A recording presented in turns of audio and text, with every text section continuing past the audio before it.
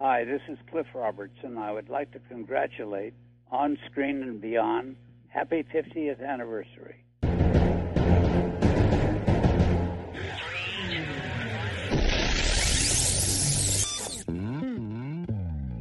On Screen and Beyond, an inside look into the entertainment world featuring interviews with people from the movie, TV, and music industry, news on upcoming TV and DVD releases, and the rumor mill. And now, here's the host of On Screen and Beyond, Brian Zemrak. Welcome to episode 50 of On Screen and Beyond. I'm Brian Zemrak, your host, and we started back in October of 2007 with our first show with Mickey Jones, the drummer for Bob Dylan in the band, and of course he was also the drummer for Kenny Rogers in the first edition, Trini Lopez, Johnny Rivers, and many, many more people. He was also on Home Improvement with Tim Allen, and now here we are in 2009 with our 50th show, and our very special guest is Oscar-winning Cliff Robertson. And many of you know Cliff as Uncle Ben from the Spider-Man movies.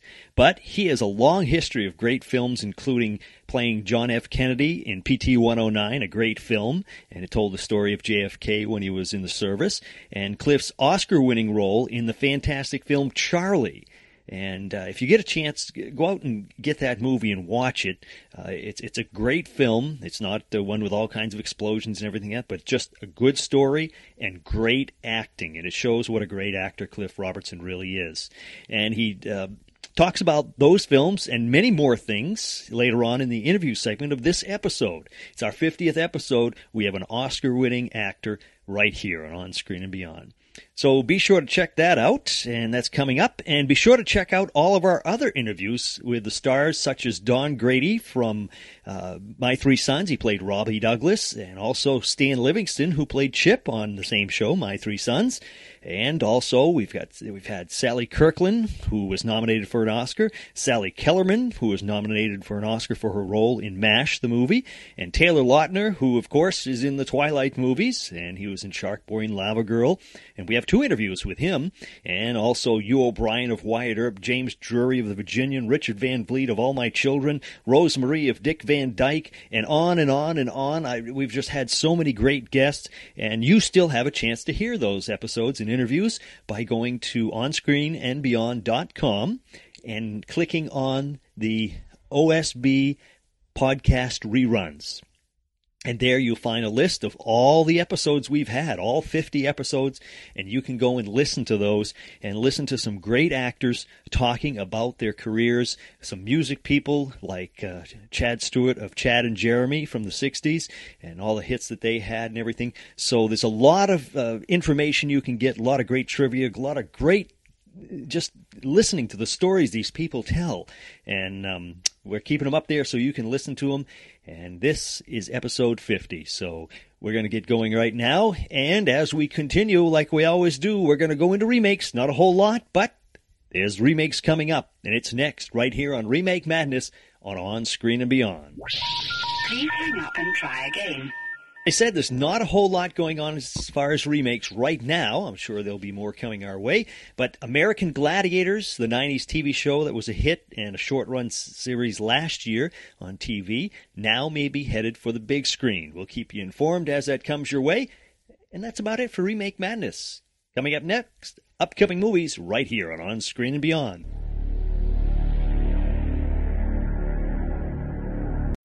When you need mealtime inspiration, it's worth shopping Kroger, where you'll find over 30,000 mouth-watering choices that excite your inner foodie. And no matter what tasty choice you make, you'll enjoy our everyday low prices, plus extra ways to save, like digital coupons worth over $600 each week. You can also save up to $1 off per gallon at the pump with fuel points. More savings and more inspiring flavors make shopping Kroger worth it every time. Kroger, fresh for everyone. Fuel restrictions apply.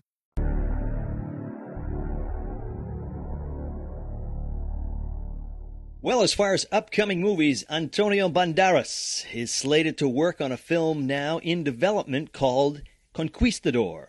And it's a story about the 16th century explorer Hernan Cortez and his mission to destroy the Aztec Empire. Also, Banderas is slated to star in Lovers, Liars, and Thieves with Dustin Hoffman. And finally, Mike Myers, you know him, Austin Powers, he'll portray drummer Keith Moon in the film that's not yet named, but it's going to be all about the life and death of Keith Moon of The Who. So that should be a good one to check out. That's about it for upcoming movies. Coming up next right here on Screen and Beyond, taking you down to Sequel City.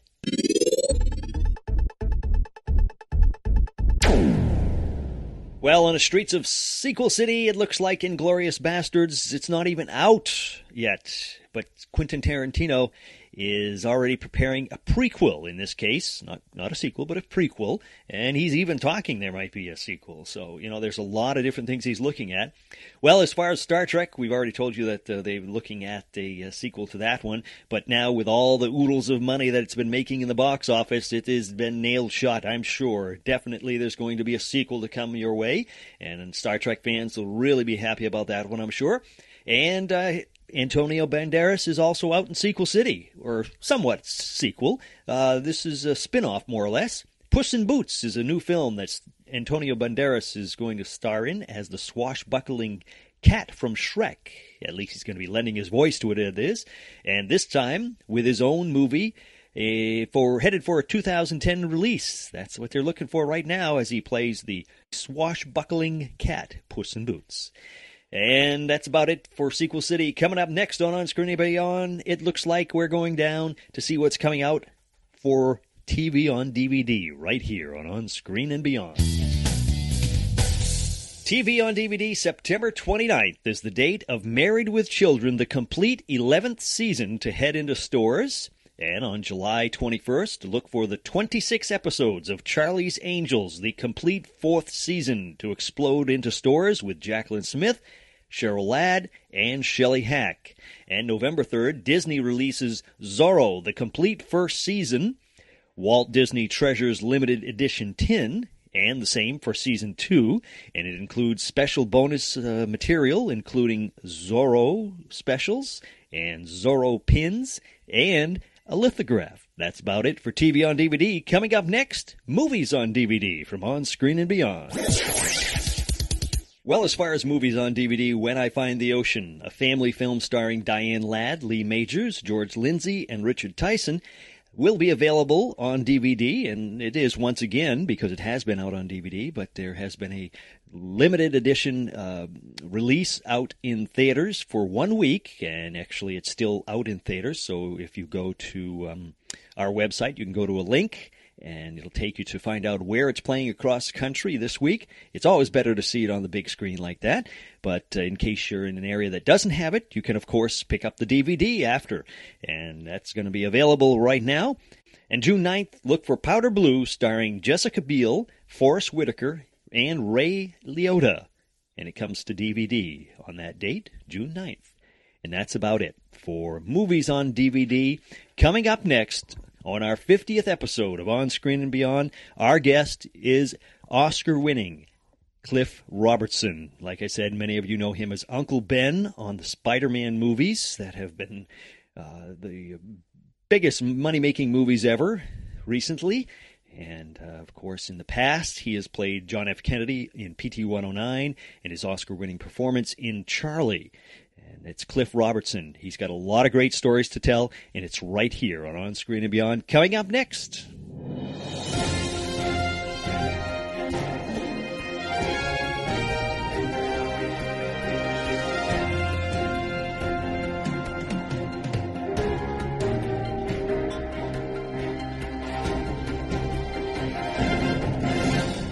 Today's guest on Screen and Beyond is an Oscar-winning actor who has been in many, many roles, and one of his big roles was in 1968's movie Charlie, which he won an Academy Award, and he portrayed President Kennedy in PT 109, and to our younger listeners, he's known as Spider-Man's Uncle Ben Parker in the 3 recent Spider-Man movies. It's Cliff Robertson. Welcome to the show. Thank you, Brian. Well, Cliff, there's so much ground to cover here. You've done so much. And, of course, everybody knows about your acting and everything, and we will get into that. But I'd like to start off with something that some people may not know about your love of aviation. Oh, yes.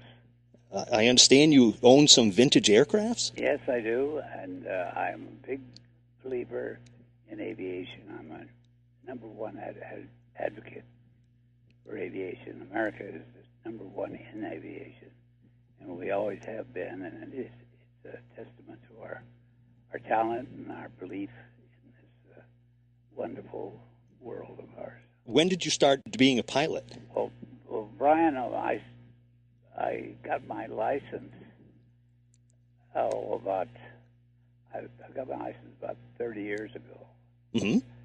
And but I fell in love with aviation when I saw my first airplane. I was 5 years old.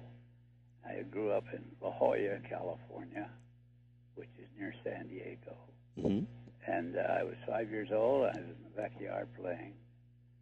And my uncle and another man were standing there watching this little airplane doing aerobatics over the house. And they were shaking their heads sagely. And one of them said, "You'll never get me up in one of those little airplanes." And I watched that little airplane do all these aerobatics and then fly safely back towards San Diego. And I thought to myself, gee, that's wonderful. Little bird is going back to its nest. We got into the Ford car that was parked on the curb, and it wouldn't start. And in my mind, I remember looking at the window, seeing the little plane going back to its nest in San Diego, and we couldn't get this stupid car started. So I, in my mind, I said, "What's wrong with this picture?" Yeah. So I've always been an advocate of aviation, Wow. safety in aviation, and I've been honored to be honored in a number of ways, and some of which I don't deserve, but I readily accept it. Mm-hmm. Yeah. Now, do you just fly the actual engine planes, or did you go with gliders and?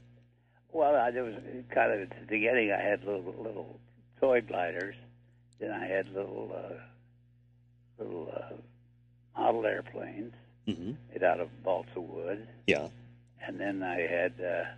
Then we got where we had the little engines, and finally, after World War II, I said it's time to do it if I'm ever going to do it. So I soloed over in England at the Fair Oaks Flying Club in Chobham, Surrey, and it was a wonderful experience, and I've been absolutely wedded to it ever since. Wow. And I've owned a number of airplanes, mainly vintage aircraft. I love the old biplanes, two-wing, open cockpits. Now, are those what they call Tiger Moths? Yeah, I had 3 Tiger Moths, and I sold them because I have a little company called Security Aviation. Yeah. We had 3 Tiger Moths, and then we have a French Stomp aerobatic biplane open cockpit, and that's we have a World War II Messerschmitt. Wow. Which I sold recently, and I fly gliders up in Mendon, Nevada, in the high Sierras as well. Now, for those of us that have never done that, is it? It must be thrilling to just sort of glide quietly like that. It's thrilling, and it's more than thrilling. It's heavenly. It's peaceful. It's serene. It can be hairy if you're not careful. But when you're flying a glider, you feel like you're in heaven. Yeah, I've never done that. I've done hang gliding, which makes you feel like you're not even moving, even though the boat that's pulling you is moving. But I can imagine it must be something like that because it's just so quiet and peaceful when you're up there. Yeah, if it's a new model sailplane, it's probably very quiet. Wow. I have a German Grobe. It's made in Germany. And, it's a very fine 2-place glider. Now, another aspect of your career that some people may not know is that you also directed movies, correct? Yes, I've done a total of over 100 films. Mm-hmm. Most of them as an actor, but some as a writer and some as a director, and I've enjoyed it tremendously. I've been very lucky, and we're still flying and still directing and still acting. Wow. Now, all those things. Now, I understand you acted, directed, produced, and wrote in 1972 J.W. Coop? That's right. Wow. How was that? Was that your first time out doing all that? Well, that was my first time out acting and directing and writing all in one. I was sort of had a lot on my shoulders, I guess. but it turned out very, very successful. Yeah. And I was in heaven while I was doing that. I was also pretty well. I didn't have any spare time. I worked very hard. I'm sure. Gee. And it was about a year's work after we finished it, editing and putting it all together, and that was very successful, so I'm very proud of that. Yeah. Huh. Now, in 81, you also directed a movie called The Pilot, and you acted in it? Yeah. Now, was that sort of, The Pilot, it makes me think of your aviation love. Is that partly why you got into that movie? Well, that's why they brought the script to me. Ah. And they said they had this script from a book called The Pilot, and they said, we know you're a pilot and you're right for this character, and would you like to help us with the rewrite? So I was hired to rewrite, and then they decided to hire me as an actor. They finally said, well, you're close to this character. Well, would you act in it? And I said, sure. Wow, you must have. So we did it, and then it got very good reviews, and we were very pleased with that, too. Yeah. So I've been very lucky. Yeah. Now going into your acting, what made you decide to get into acting? I didn't decide to get into acting. Oh, really? Acting decided to get into my bloodstream. Ah. It started in the third grade in La Jolla, California, where I grew up. Mm-hmm. And I learned in the little junior high school or grammar school, third grade, of Mrs. Radford. And she asked if I would be in this little play, which was a play for children, where these characters were good and bad. The good characters were healthy vegetables. The bad characters were too many candies and sweets. And I played a radish because I was short at the time. Yeah. And I learned something that by doing that little play, I didn't have to stay after school that year. So I found that was a very handy little gimmick. That was a little device to avoid doing what you didn't want to do. Yeah. I learned later on in military school, if I volunteered for the play, I wouldn't have to walk around the quad on the weekends for doing something that I shouldn't have done. So it was a device. It was a way of getting out of doing something I didn't want to do. So I thought, well, it's a helpful thing to do, to act. But I didn't plan on being an actor. And then I was working for a newspaper, a young journalist, I thought, and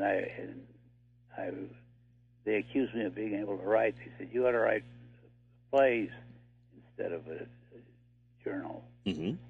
And so I started writing, and things worked out pretty well for me, and I've been very lucky. Yeah. So now, all these years, I've loved the work that you've done all these years, but I never knew you've played a president, you've played the uncle in Spider-Man, but I never knew you played a radish. That's right. That's very well put. Now, in 1953, and I honestly can't say I don't remember this show, but you played a character called Rod Brown on a show called Rod Brown and the Rocket Rangers? That's right. For 58 episodes on TV. Can you tell us a little about that? Well, I was in New York struggling, and along came this job. It was a series to be shown on Saturday morning for kids called Rod Brown and the Rocket Rangers. And I was hired to play Rod Brown. So it was a steady once-a-week job, so it paid the rent. So I was Rod Brown for about a year, I guess. We were in about a year and a half. Yeah. It did very well. Huh. But it paid my rent. I don't go around bragging about I'm Rod Brown. But it was a fun show. It was tested physically. I got up at 4 in the morning on Saturday and drive my car way up on the Upper East Side where there was a studio with CBS. Mm-hmm. And we'd go and put on our space suits. We only had a day and a half of rehearsal. Yeah. Just the Friday before, or Thursday before. So we'd have to learn the lines, get up early in the morning and do that show. But I was doing a play at the same time, so I was in high cotton. I was doing very well the two jobs. Wow. Huh. Now, I also was very lucky. Yeah, geez. Now, after that, now, is it true that your first film that you made was a role in Picnic? The what? Your first film debut was in Picnic, the movie with William Holden. Yeah, that sort of introduced me. Yeah. Bill Holden, Rosalind Russell, and Betty Field. And wow, there are a lot of stars in that. Good actors. Yeah. Now, how was it? Here it is, your first major acting movie, and you're working with William Holden. It was great. We hit it off, Bill and I. We became good buddies, and we did a couple of films after that later on. Yeah. Bill was a great guy and a wonderful actor and a true friend. Hmm. And then you continued on, and you made a role. You played a role of a crazy husband opposite Joan Crawford in 1956, called Autumn Leaves. Yeah.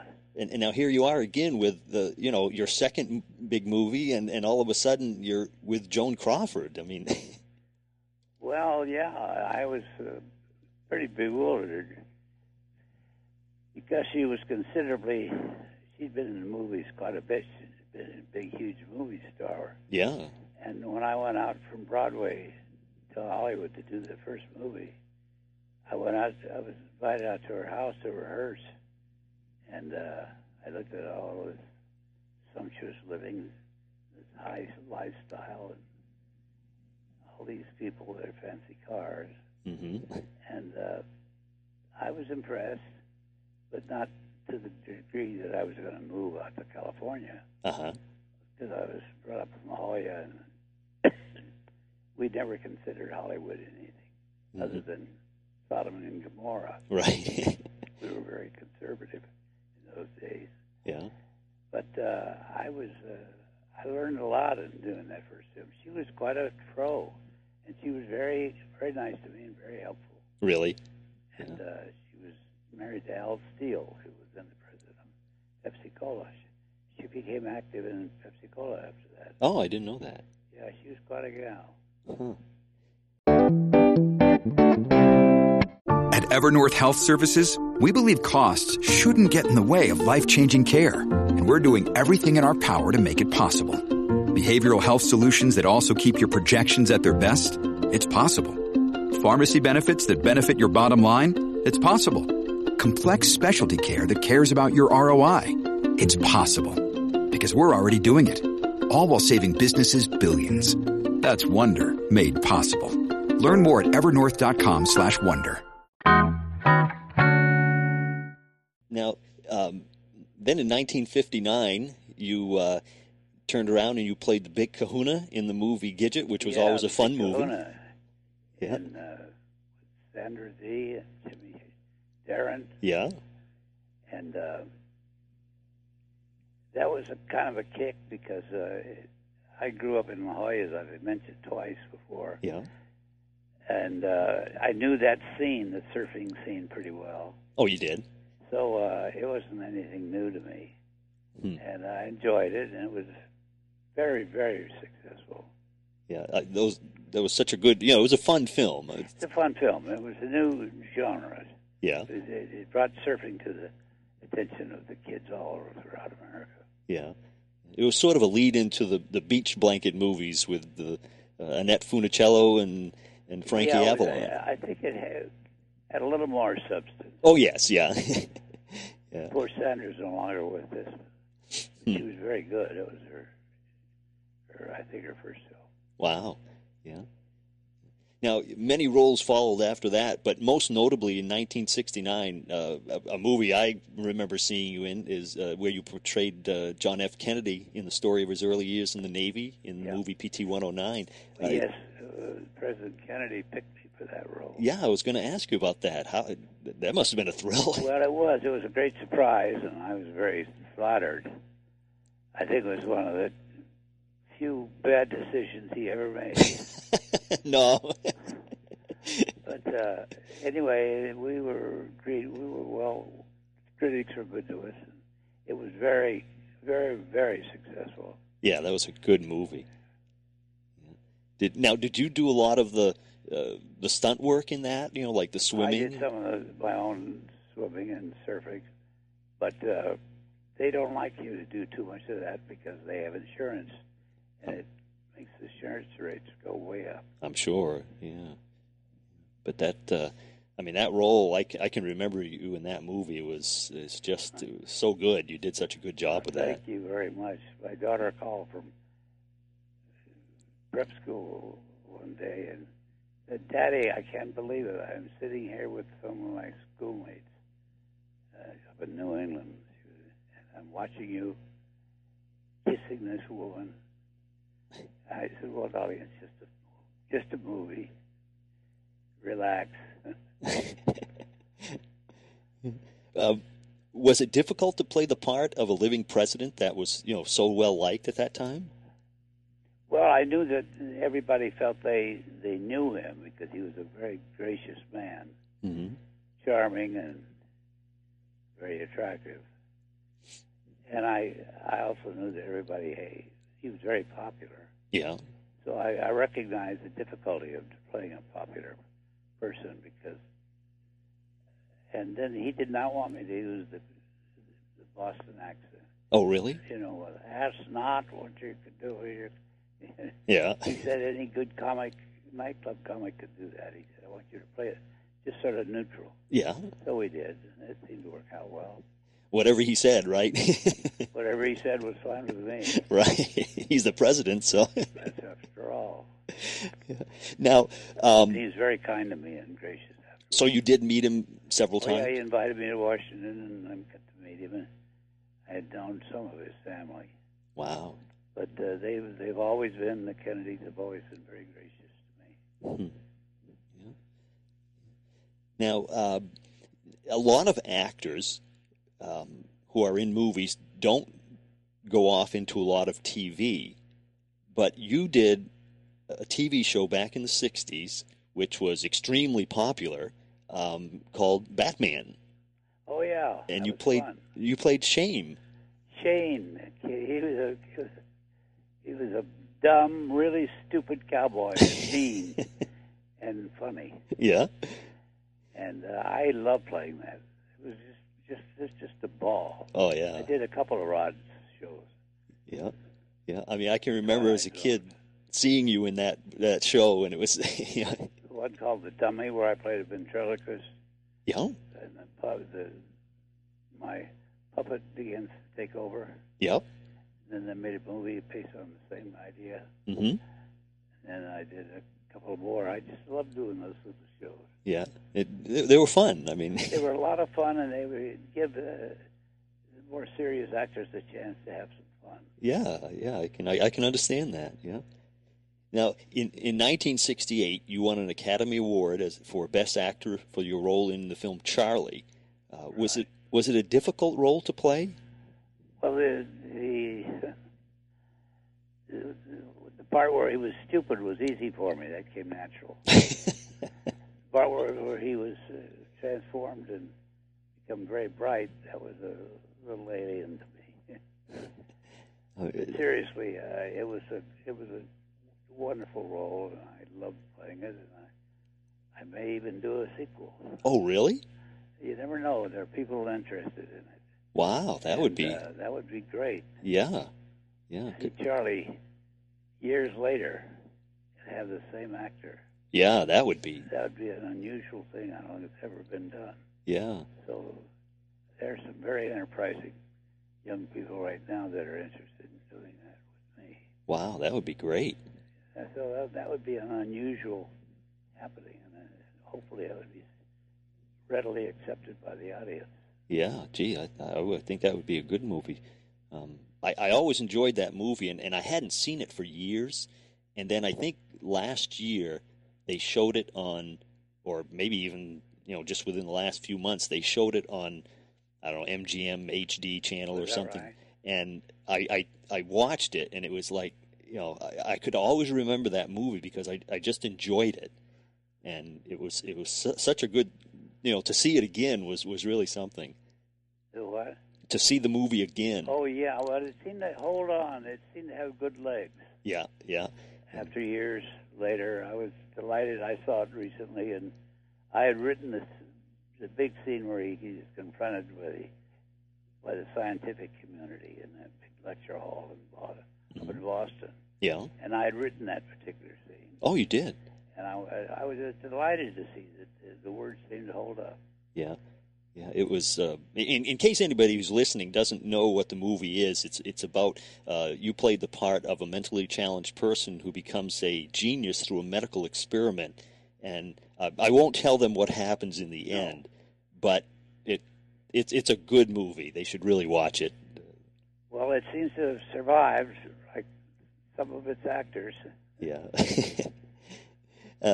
Now, another movie that a lot of people have seen is in 1976, you played in a film with Charlton Heston, Henry Fonda, James Coburn, Glenn Ford, Hal Holbrook, Robert Mitchum, Robert Wagner in the movie Midway. I mean, and with you in there, that's an incredible lineup of people. Well, Walter Mirisch was a producer, and he knew all these actors. They all liked him. He's a fine man. He is a fine man. Good friend, and he knew all these actors, and they admired him and liked him, and all promised to do a cameo, except Charlton. He played a running character through the whole thing. Mm-hmm. So I played a Navy pilot, which was fun, and they let me write my own scene, so that turned out all right. Wow, yeah. Because, I mean, you look at the list of people, I mean, with you and all these others, it's like this is a list of Hollywood greats right there. Well, we've all been around the block a while. Now, in the 70s, there was that Hollywood Gate, they called it, or something. Yep. And how did that affect your career? Well, it didn't help it. What we did was, if you look up the whole thing, there was a Watergate, and everybody in America knows that was the first gate. Then there was a Wall Street gate. Mm-hmm. Then there was a Hollywood gate, and it was a situation where I blew the whistle on a head of a studio who was named David Beagleman. He'd been an agent, and he was made rather mysteriously suddenly the head of a studio. But he was a man that had some distinct flaws in his character, and one was he forged checks and cashed other people's checks and did a number of things that were not lawful. And I was surprised by the IRS that particular year, and they said, well, you owe a certain amount of money in taxes for money paid to you by Columbia Pictures. I said, well, that's interesting. So I didn't work for Columbia that year. Wow. And then we looked into it, and the FBI got into it, and they found out that then President of Columbia Pictures, Mr. Beagleman, had done a number of forgeries and bad things, which everybody told me I'd never work again for exposing it. But we just tried to do the right thing. Yeah, and you should be commended for it, not punished for it. That's for sure.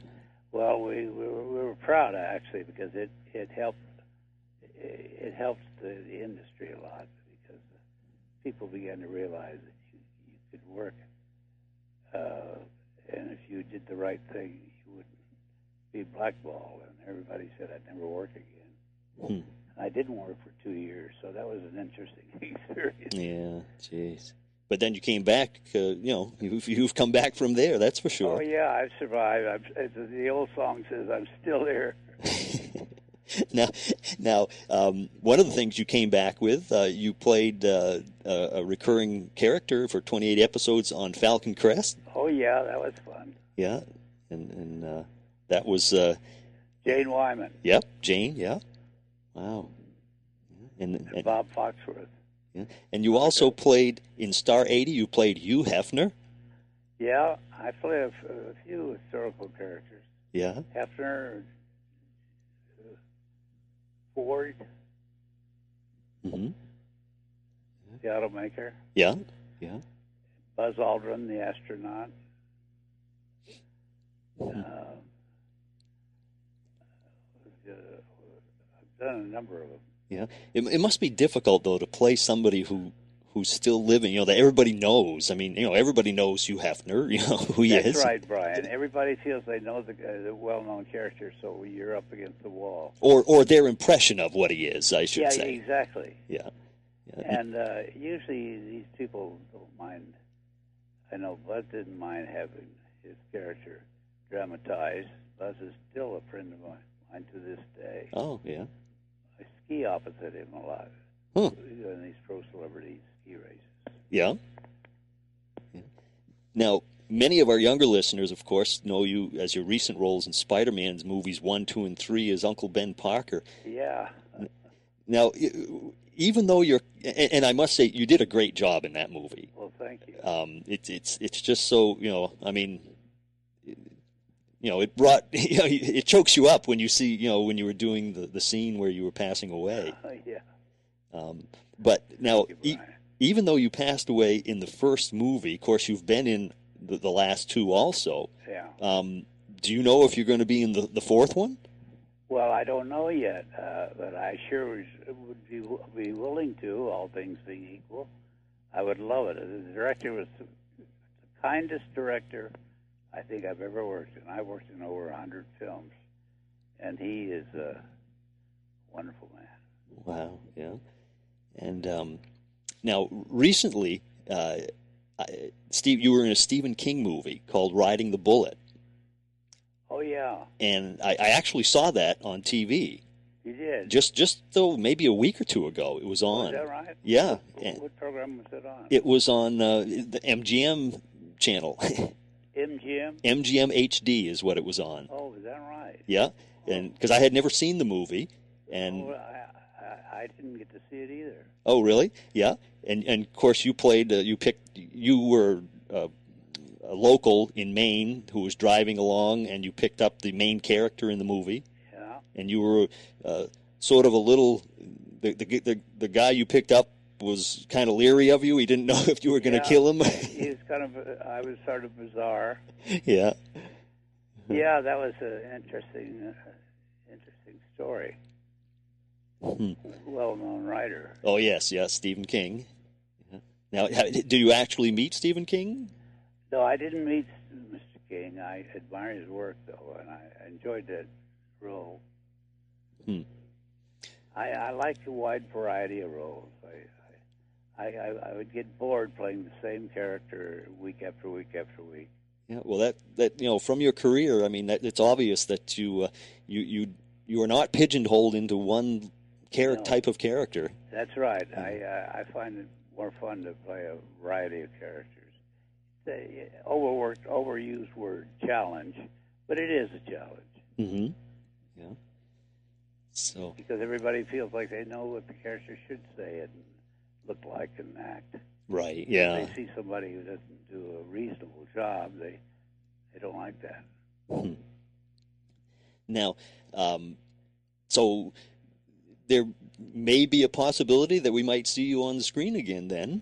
Oh, sure. There always lurks in the shadows that possibility. Yeah. Well, we could. I'm here with my cat and out in the country, and my friends and books, airplane, and God's wonderful world that is in present turmoil, but we'll survive. Yeah. Our country will survive. We believe in it, and we believe we're doing the right thing. Yeah. And we're trying to be a good democracy, and we hope the world follows. Yeah. And like you were telling us about the Charlie possible sequel, that I would love to see that. I think that would be great. Yeah, I've heard. Well, it's nice of you, Brian. I've heard other people respond that way. They all seem to be fascinated by the potential. Yeah. And I would be delighted. Mm-hmm. And as I say, there's a couple of very intrepid young producers whom I won't mention because it's not my province. Yeah. But they are very bright and they're very enthusiastic about the idea, and they're in the process of doing it. And if they do it, I'll be in it. Great. That would be. I'd go see it. That's for sure. What? I would go see it. That's for sure. Well, good. There's 2 tickets. I can get a friend. Well, Cliff, I want to thank you so much for taking this time and sharing these Brian, stories. Thank you.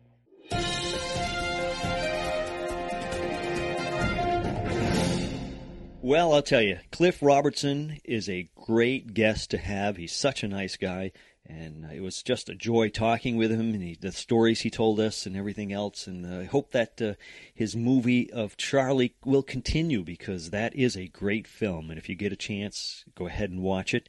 And let's hope that he can get that out as a sequel, because that would be a good one. And we want to thank him very much for taking the time and talking with us. And that's about it for our 50th episode of On Screen and Beyond. I want to remind you once again, you can go back and listen to every single episode, every single guest. We have had so many great people that we have talked to, and some people were veterans who have stories to tell all about the things they've done over the years. We've had the youngsters who were coming up, and they had some good stories to tell.